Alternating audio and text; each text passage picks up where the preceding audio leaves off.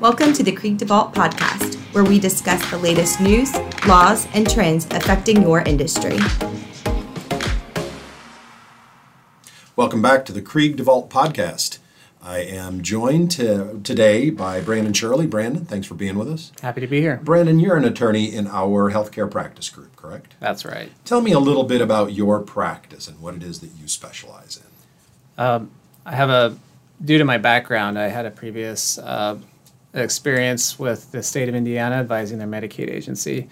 And so coming here into private practice, I've specialized in a lot of the Medicaid issues that I dealt with at the state.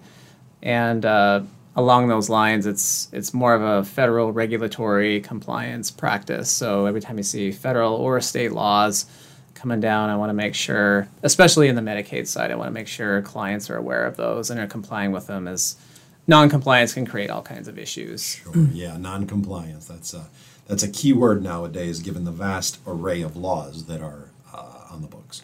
Mm-hmm. So our topic today is about unexpected medical bills.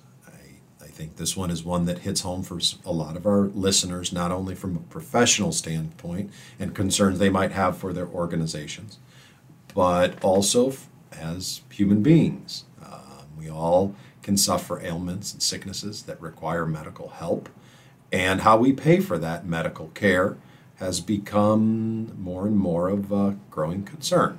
So I understand that a couple of years ago, the state of Indiana implemented some new laws that might have helped the patient avoid an unexpected medical bill. But that also creates some compliance issues for the Medicare professionals. Can you tell us a little bit about that new law? Sure. And a lot of times you hear the word surprise medical bills. Unexpected is also used. And the reason it's unexpected or a surprise is I think many of us have had the same experience where you get a bill and you think it's everything you had done, and then you get a separate bill from another provider that has charges on it that you weren't aware of, and your insurance is telling you they're not covered. A classic example of this could be like an anesthesiologist coming in and performing, its anesthesiology procedures and charging you separately for those. Your insurance isn't going to cover it. This is now something that's on you. It's not going to go toward your deductible, and it is unexpected in that sense. Sure, yeah. And it can be quite high. Indiana is among at least 23 other states that have taken some steps to address this. About 12 other states have taken much, much stronger protections for patients to prevent these kinds of unexpected bills. Indiana is more in the limited category. So am I doing my math right? We've got 23 states doing something limited and 12 more doing something more stringent. So is it 35 states that have addressed it at this point? That's correct, yeah. Okay. And the remaining states have done nothing. All right. So what Indiana has tried to do is put a series of requirements in place for providers to make their procedures more transparent, their costs more transparent, allow patients, in particular patients who have insurance, who have a procedure ordered, and they're going to go to an in-network facility. Those are the facilities in network with their insurance, but there may be providers who aren't. In that situation, Indiana law is saying, okay, in that situation, the provider who's not in network needs to notify the patient, tell them what their charges are going to be, and then get the patient's consent to be able to charge them their out-of-network rate. So if the patient doesn't consent, then they're not allowed to charge them that extra amount, and it has to be leveled at the in-network rate. So it essentially puts everybody in network, if you want to look at it that way. Okay, so let's back up a little bit. The problem is that some patients were being treated by medical care professionals who maybe weren't in their network. And then that bill's different than what your in-network billing would be. Mm-hmm. Less of a bill, less of an obligation to the actual patient, more of an obligation on the insurance carrier, different deductibles for some of our insurance policies. Okay, all right, I'm with you there. So it seems common sense to me that when you go in to get a medical procedure, that your facility or whoever's arranging for that procedure would have an, if not a legal obligation, a smart business obligation to tell you what your costs are going to be.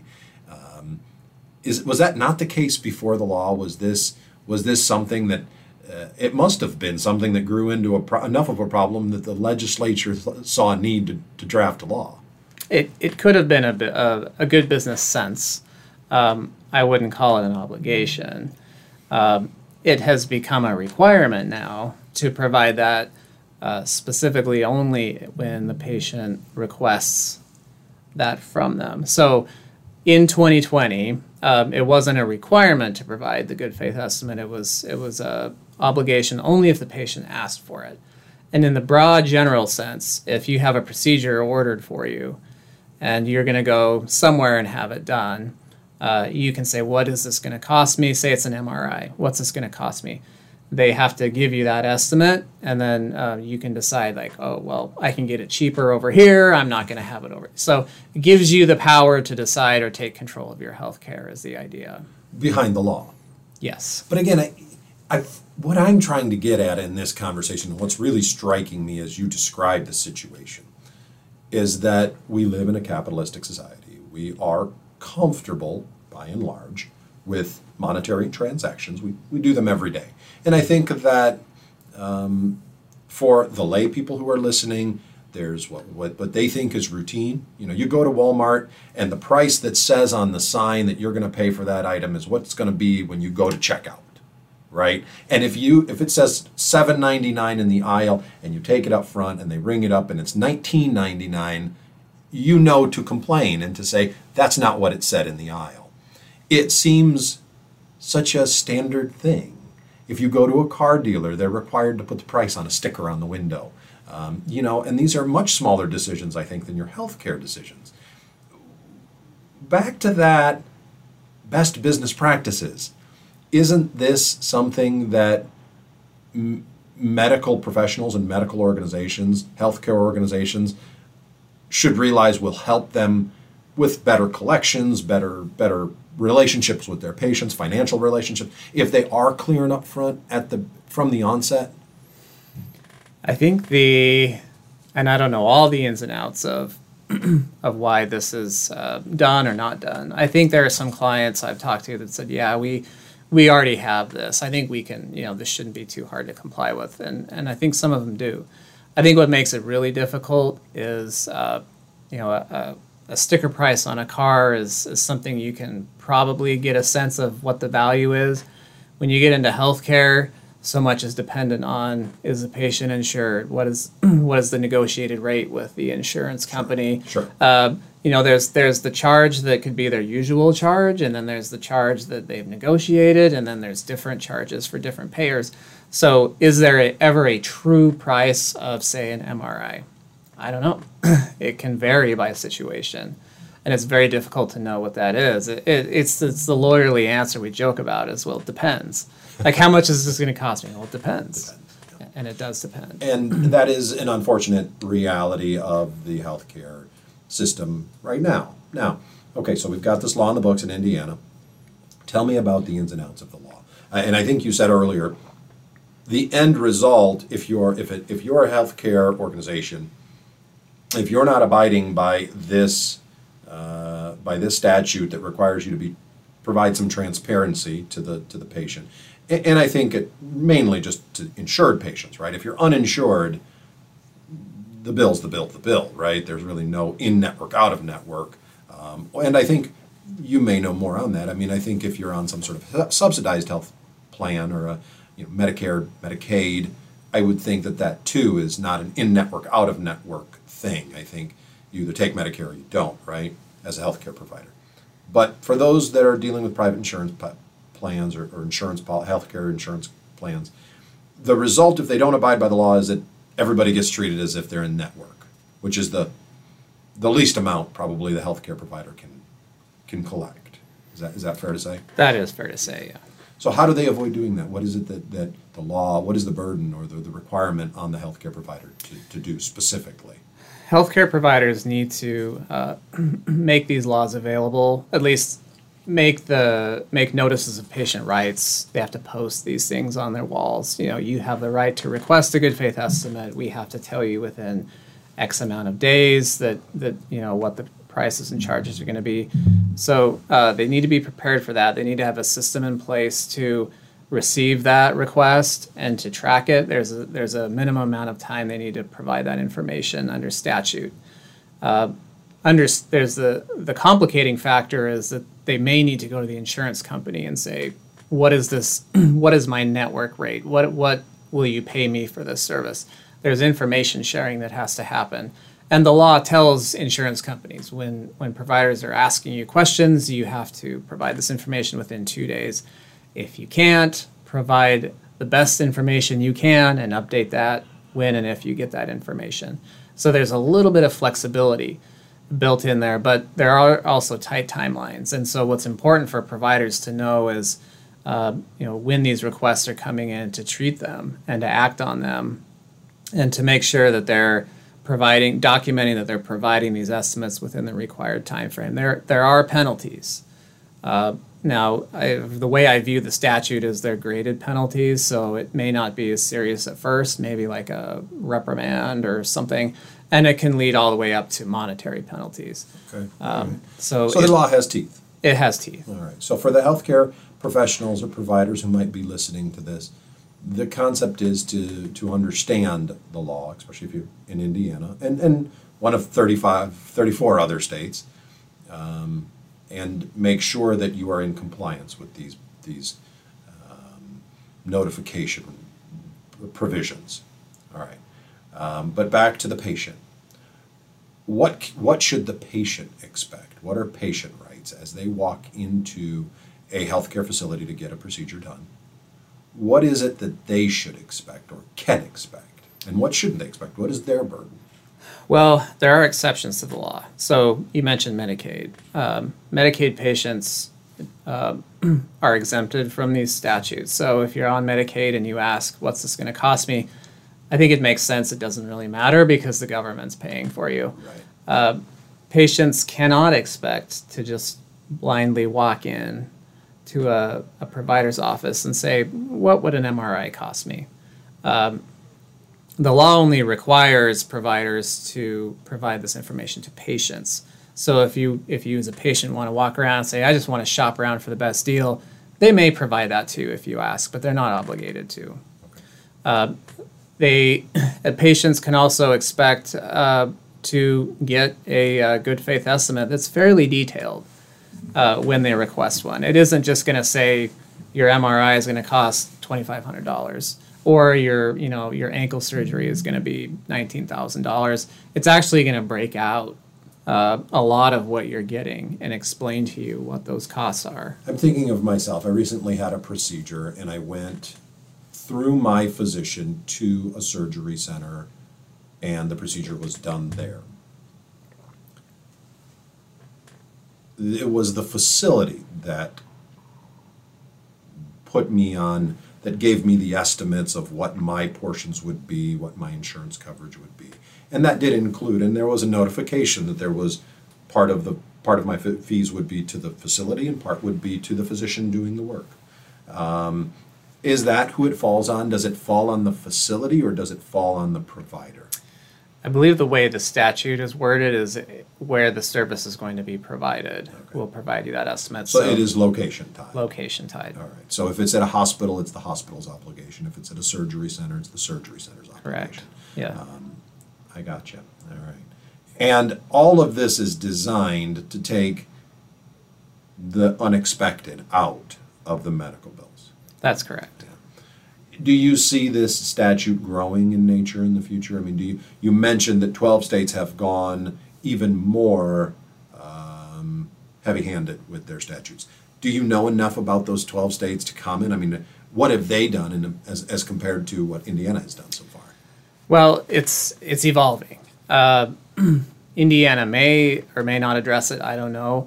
What may drive more changes to Indiana specifically are a set of federal laws that just came out called the No Surprises Act, and it's attempting to accomplish similar things. However, there's provisions in this federal law that say, for instance, when determining what price an out-of-network provider is going to charge an insured patient, it defers to state law. And if there's no state law on the books, then it can be a demonstration waiver or like they call it a qualified payment amount. So federal law is giving states the authority to determine how these rates will be set. Indiana has not claimed that yet, but these regulations just came out. So I think with time, states are going to start looking at this and saying, how specific do we want to take control over this law, or do we want the federal government to be kind of dictating how this goes? So there's going to be some give and take. In the last general session, Indiana legislators updated the law, and although aware of what the No Surprises Act said, all they said was, you need to make sure you're complying with these provisions of that law, and they took no other steps to do anything. So whether or not they want to or have the appetite to is yet to be determined. And do you think I think most of your clients are healthcare professionals or healthcare facilities. Have the facilities, by and large, adopted to the law? Has it been taken in stride, or have you seen some pushback? Medical billing is a very complicated thing, I'm sure.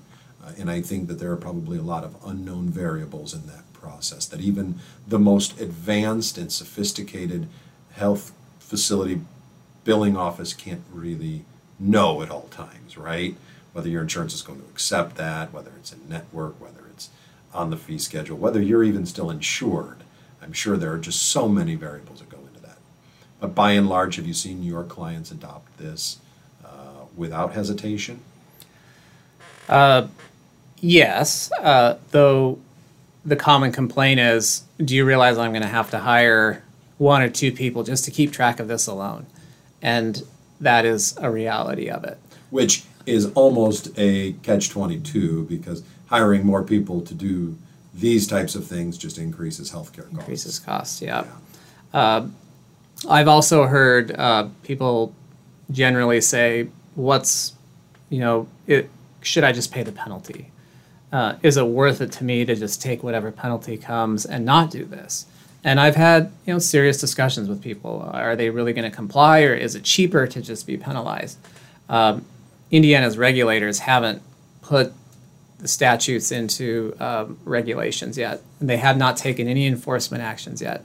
So we don't really know how aggressive the state is going to be with these types of laws. So it is a valid consideration, since really nothing has been done yet.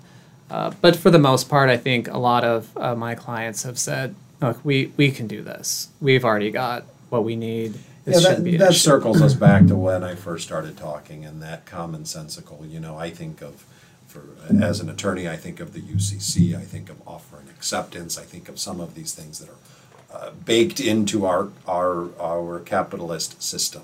And most consumers don't probably know even what the UCC is, the Uniform Commercial Code, adopted by most states, and it regulates things that we don't think about, such as offer and acceptance, or warranties. What is a warranty? What are you offering, and what responsibilities do you have?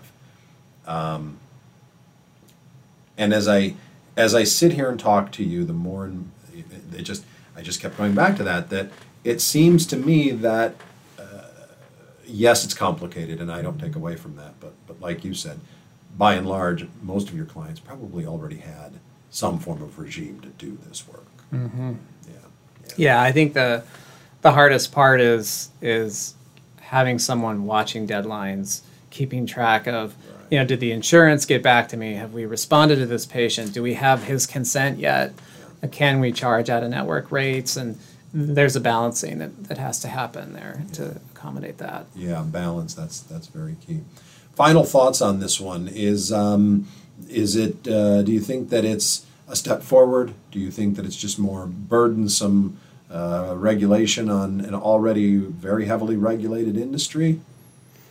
It is a positive step forward. I think it's helpful for everybody.